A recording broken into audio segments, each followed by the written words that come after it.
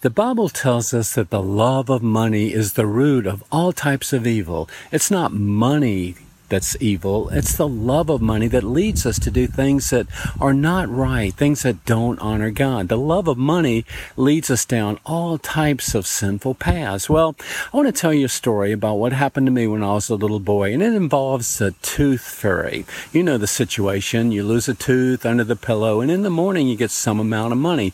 Well, for me, it was 25 cents. When I woke up in the morning after putting a tooth under my pillow, there was a quarter there, and that was big money. Well, I was walking along the edge of the woods at the farm one day, just a little boy, when I saw an old animal jawbone full of teeth.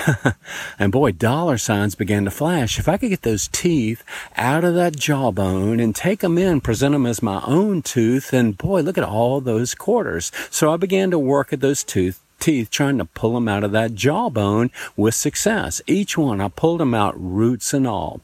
Well, I got up my nerve, took my first tooth, and walked into the house, kind of holding my jaw, and I told my mother that I'd lost a tooth. And she looked at it and she said, "Really? That's a pretty big tooth." And I explained, well, it's big because it's one of those back teeth.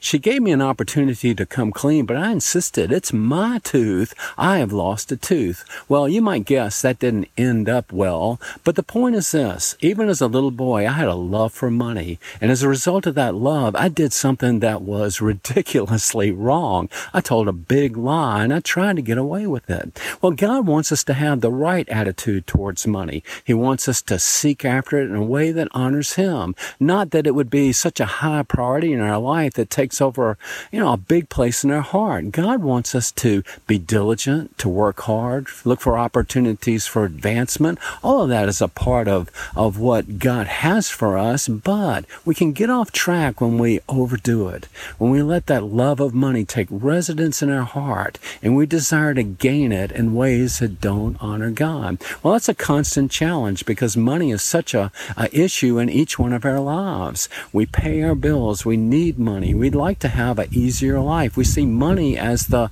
avenue to that, but God wants us to be careful.